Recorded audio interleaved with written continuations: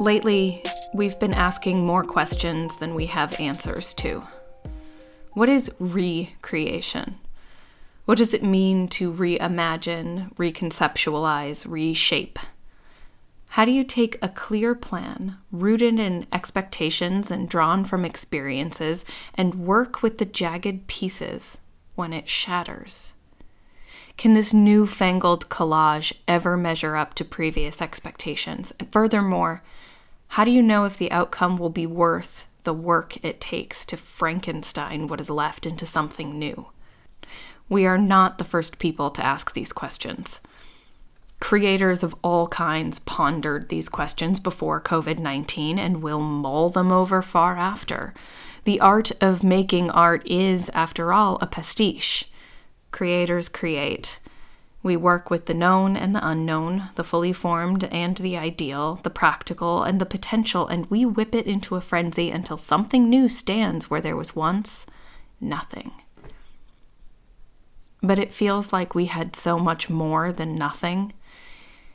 And it feels like our creation was ripped from our hands, split into slivers, and held out of reach. Things falling apart. It's not novel. In fact, it happens all the time. But this time,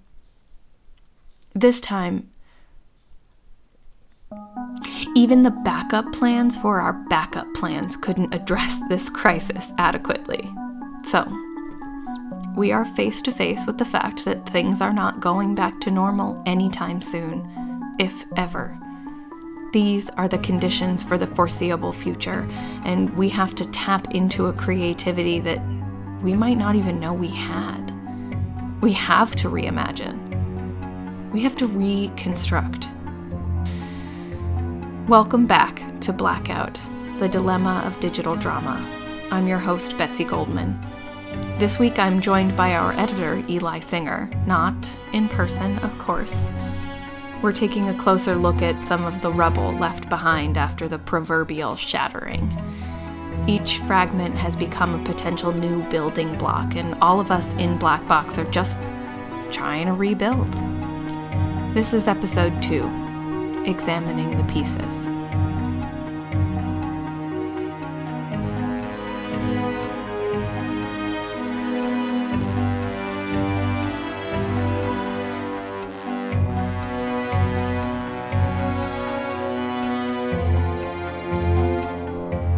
We are now 3 weeks into our rehearsal process. We run the shows 4 times a week over Zoom and engage in improv activities and vocal exercises. Fostering our connections in this way allows us to create differently and newly in ways that would not be possible under normal circumstances. For our student directors, this situation, which is already really tough given that they don't get to graduate the way they thought they would graduate, well, it's just not ideal. We asked our student directors how they are approaching this new version of what was supposed to be a significant project during their final year. So I expected there to be a bit of resistance from the project, but in terms of my expectations for my actors, I actually decided not to set anything huge for them because of that. I didn't want them to come in and immediately okay, here's what I'm expecting you guys to do for this. Here's this. I was just kind of I know this is crazy. I know some of you guys, I love you all, and I know we have a great dynamic, but I know there's a lot of stress right now. So, I know you might not be thrilled to have another thing on your plate. Mm-hmm. So let's just have fun with it and see what we can do. Let's just do something really freaking cool. And it's credit to my cast. I think they've had a ton of fun with it so far. It has been fun watching people adapt and get comfortable to the new environment. Again, like Mark, I was afraid of some resistance and afraid of a lot of other things like scheduling conflicts, technical difficulties. But everything has worked out thus far, and it's really a credit to our ability to really keep communicating with each other and staying on top of things. In addition to adjusting their expectations, Mark and Paul reflected on their initial feelings about this new project and how those feelings have changed over time. But again, as we have continued to to develop, and as we go into more and more rehearsals, it's become evident that people are as passionate about the project than as the four of us here, and that's been a very large comfort to know that people are willing and able to put in the work. The first thing that went through my head was logistics. Like, how can we make this happen? How can we make it the best that it can be? How can we manage audio quality, connection, all those little details of, that come with working online? That was my first feeling. And then otherwise, I'm always the type of person who really feels things in the moment. So my first initial feelings weren't necessarily going to form for me until I was sitting on the Zoom call with my cast for the first time and seeing what that dynamic was. And it is ever changing for me. And I'm at a point now where I'm really feeling like we're building back up the chemistry that we had before we went online. Right. And so my feeling right now is pride. Okay. So yeah, my feeling going in, I guess, seeing everyone on the call and seeing that everyone was willing, initial feeling, relief. Now I'm at a point of pride for my cast and for myself. They expressed their hopes going forward and how they want to produce a good show, which begged the question, what makes a good show? What makes a good show in this situation? That's a great question. I think it really depends on a ton of different factors. It depends on your script. It depends on your genre. And it depends on how you present it, and it depends on the audience. Everyone's going to define a good show differently. No, but I see what you mean, Mark. I don't remember who I had this conversation with. It might have been whoever it was said something along the lines of like it's a big compliment for a director, to say that it looks like you got about 60% of what you wanted on stage. So I'm thinking what makes a successful show from a director's viewpoint, just to have a vision and to have at least a portion of it translated into reality. At the same time, I'd say it's also a success to see people having fun with the material, to see it have an effect on an audience. And to kind of touch on that, you said the 60% of what you wanted as a director going into a show makes it a good show.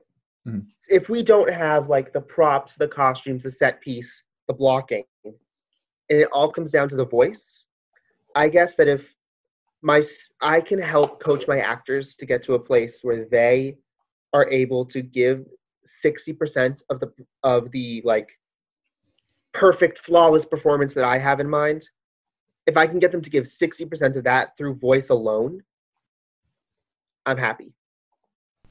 Mark and Paul's reflections highlight that not only is creating virtual theater possible, it is vitally important now more than ever. Eli and I spent some time discussing what this process has been like for us. As part-time faculty at Curry, the stakes and payoffs are different for us than for the students. Not only did this project feed our creative desires, we also depend on it to support our families and our livelihoods. I've never produced radio drama before. Right. I consider myself a physical director, an in-person director.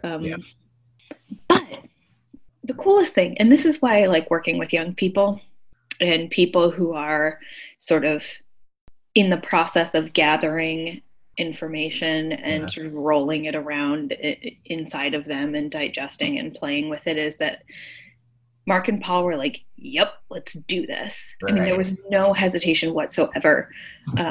When I asked them, it was clear for both of them that it was no, we're gonna make this art. So the process really, for me, started there with their enthusiasm and their sort of unwavering commitment to trying to make it happen. And it's been a little more, not surprisingly for teachers, we've had to work harder to get similar or the same results. So it's been more coaching. It's been more sort of following them around, getting plans and things. But at the same time, it's not nearly as much work as it could be because they've just adapted. We're watching parallel discoveries. We're experiencing parallel discoveries. We're experiencing our own discoveries as teachers and creators, and we're lucky enough to experience the discoveries of our student directors and the actors. There are moments where they bump up against it. And by it, I mean the sort of limits of their own knowledge and the medium. Yeah. And usually when they bump, I'm also bumping. Wow. Like, I feel it around the same time that they feel it because we're all figuring this out at the same time. Oh, that's cool. So we have been problem solving together, trying to come up with tricks that will help us get the results that we would get if we asked them to now try it moving very quickly, or try it touching or not touching, try it, wearing the shoes. So the other night, Mark and I decided that we would have HP and Bean switch roles. Oh, okay. Yeah. So Bean read for Kate and HP read for Harry. Were you there for that? No, but I saw the rehearsal report. It did. I've never done that before. Oh, cool. And it did some really cool stuff. That's awesome. And things like Paul telling people to pin each other's videos. That stuff didn't occur to me at all. Yeah. So I really feel like it has become, it started out with me sort of guiding more, and it's become sort of a 3-person discovery and process together. That's really cool. A radio drama was not the only performance option we considered. We imagined what it would mean to perform the show over Zoom. What do you think it would have been like if we had performed the play in these boxes? In these boxes? Yeah. I think we would have probably taken up a lot more time, like reblocking, basically. Right. And having to renegotiate the medium. Yeah. Right? Where there's a lot of really, I think my guess, honestly, is that we wouldn't be getting to the nuance and performances that we will eventually land on. Yeah. That's my guess. Yeah. I feel like the technology aspect would be a lot more restrictive and a lot more in our faces.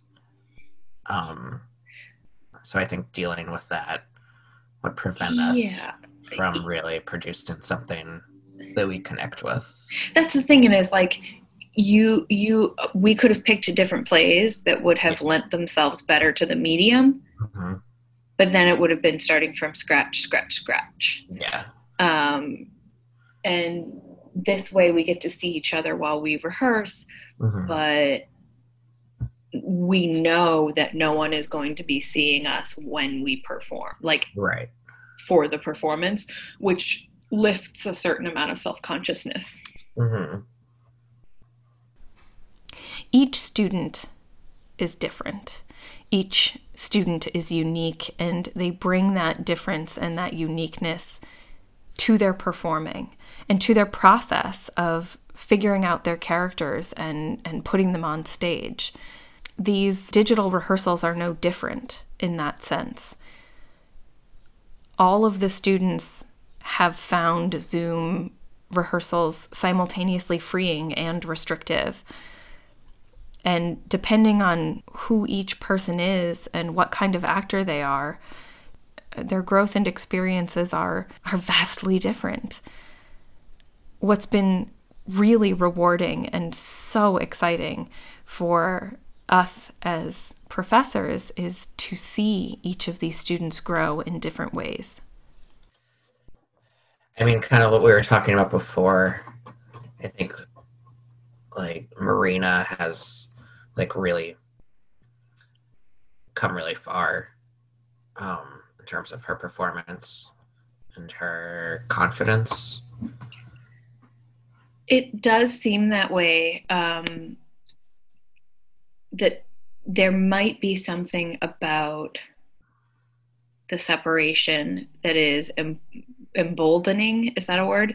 That is helping the students feel less self-conscious about taking risks and sort of sinking deeper into the characters. I'm Right. seeing that from Marina. I'm seeing that from Bean. You know, they're the same people, so in many ways, a lot their struggles mirror what their struggles were in person. And I think it's taken a while for a couple of them to sort of buy in, or at least fake buying into the process. Yeah. But by focusing on a vocal performance, I think we're getting to certain places with certain people that we might not have been able to reach. So Marina is definitely one of those people. I think Jack is one of those people. Still sometimes hard to understand, but I think that he understands what he's saying a lot better. Yeah. We also discuss how this process affects our lives in quarantine. We have additional jobs and responsibilities outside of this.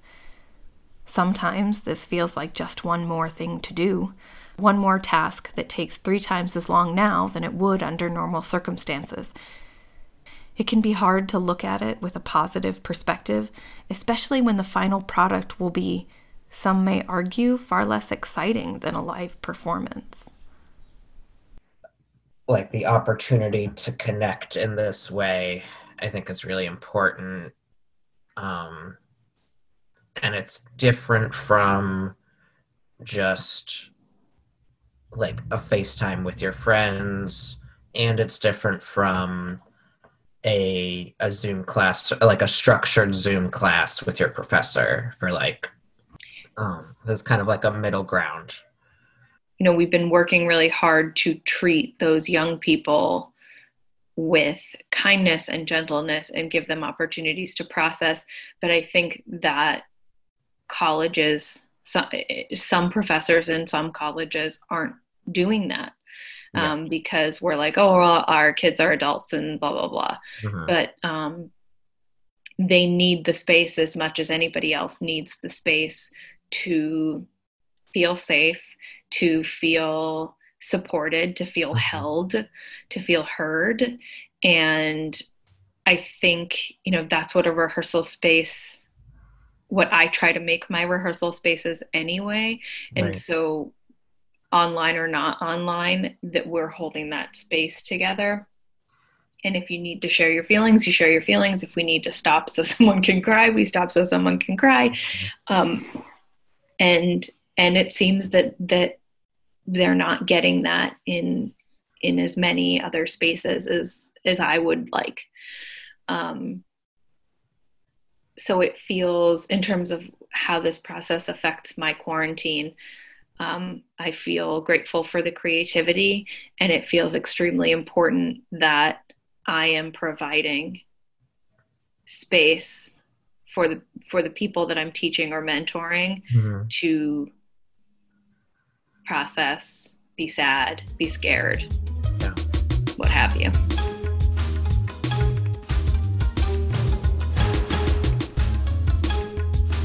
Our actors are spread across the country and are diligently learning to improve their performances, despite the difficulties of transitioning to online learning. We took some time to check in with them and see how they were feeling about the process. I was really excited at first because I was just so happy that we were doing the show. I kept, before I knew we were doing anything, looking at my calendar and being like, oh, Tech Week we'd be in right now, you know, it's opening night and stuff like that, opening night coming up and stuff.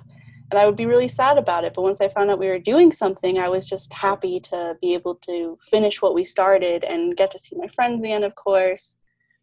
I was also really nervous, though, because I have never made a podcast before.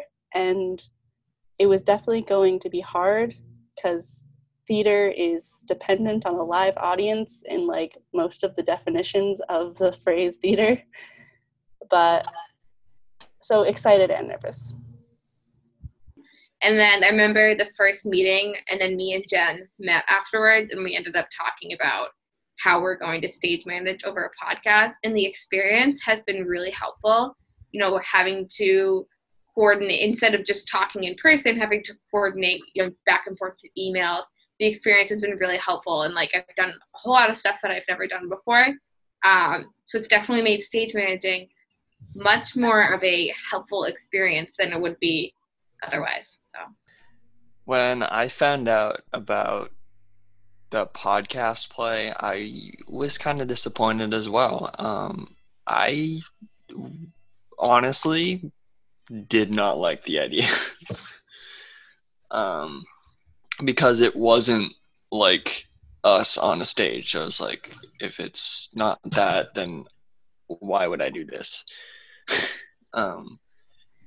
But you know, as time went on, I guess I kind of got used to it, and I'm slowly starting to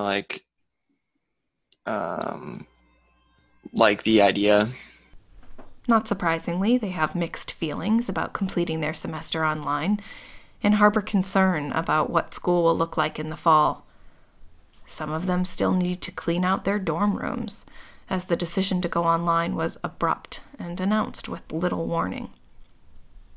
I feel very anxious about going back to school this fall because, well, I don't want to stay here, but I don't want anyone to get sick. I don't want anyone to be endangered. I have asthma and paranoia, so I'm terrified. So it's a give and take, but in the end, people's lives matter more than any inconvenience. Are any of you guys considering like taking time off if we don't go back? yeah, I would definitely like. Yeah, maybe. Because if I don't get to do my teaching hours, I don't know how that's gonna work. So, but I have a feeling that we'd go back to school though.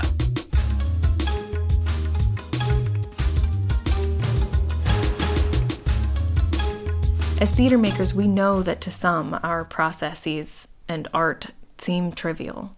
So often when we spend countless hours working on a show, 12-hour rehearsal days painting the set all night and driving home at 5 a.m, building an offstage wall that lives behind a door that the audience only sees for a moment, taking our lives into our hands by hooking our legs over the railing of the genie lift to adjust the focus of a light fixture, and someone will ask us, "Why are you spending so much time on this?" It's just theater. Or even better, it's just college theater. The shows aren't even good. These comments simultaneously infuriate and invigorate me. If you're going to ask that, then you should ask the same of any artist. What's the point of art at all? But if you're listening to this podcast, you might know the answer. Theater, like all art, feeds our souls. Now more than ever, our souls are hungry, starving even. We need this. These pieces, these crumbs, they're feeding us in this time of crisis. Theater is therapeutic, and it becomes clear in our rehearsals that this process brings solace to our cast and our directors, as well as to us, the educators. Right now, everyone is just struggling to be seen and heard outside of their quarantine bubbles. This is our opportunity to reach out and virtually express ourselves. For our students, this is vitally important. They are still learning what it means to be theater makers. It's imperative that they not be left hanging even when so many other things seem like they should take priority. Because even though it's hard to contemplate now when we're in the thick of it, eventually things will go back to some semblance of normal, and when we get to that place, These are the artists who will be spearheading the Renaissance. We need to make sure they're prepared to pick up and reassemble the pieces. Can I ask one of these questions for a selfish reason? Of course. As slightly from a director's standpoint. The last one, what are you learning from this process? I'd be very curious to hear all of your answers. I have things to say. Yeah. The short answer, learning to suck it up. Because there is nothing about my environment here that makes me think, yes, it is time to go into professional actor mode. There is nothing here that helps facilitate the mindset needed to do good theater and to, work hard. Like, I care about this very much. And there's a million excuses I could have for why I am grumpy and I don't want to do it. The things going on, just like in the things that go on in a situation where you live with your family, all sorts of chaos that goes on, the mental health around a global pandemic, all sorts of stuff that gives me excuses as to why I can throw a fit, have a bad attitude and such. But you can't do that because I'm still getting a grade. So, and also I care very much and I don't want to do that to the people around me and be a sourpuss. But so sucking it up, learning how to deal with like all the odds stacked against us. This shouldn't be a thing that's happening, but we're going to make it happen anyway. As we continue to rehearse and reflect, we learn from our mistakes and grow from the challenges we face. We adjust our expectations and work through the issues we come up against, both individually and as a group. These connections are vital to our mental and emotional health. It's important to create art and to challenge ourselves, even when our world feels like it's shattered. We're forming the fragments into a new structure that, while not the same as the original, is still important, still real, still alive. So join me, Betsy, next week on Blackout. Special thanks to Curry College, Marcy Holbrook, Will Davis, and Emily Denon for their support and assistance. This episode was edited by Eli Singer. Music by Will Davis, David Hillowitz, and Audio Binger. Yeah. That's real. That's some real stuff. Yeah. Boom. Mic drop. Mic drop. Except don't drop a mic because they're expensive. Yeah.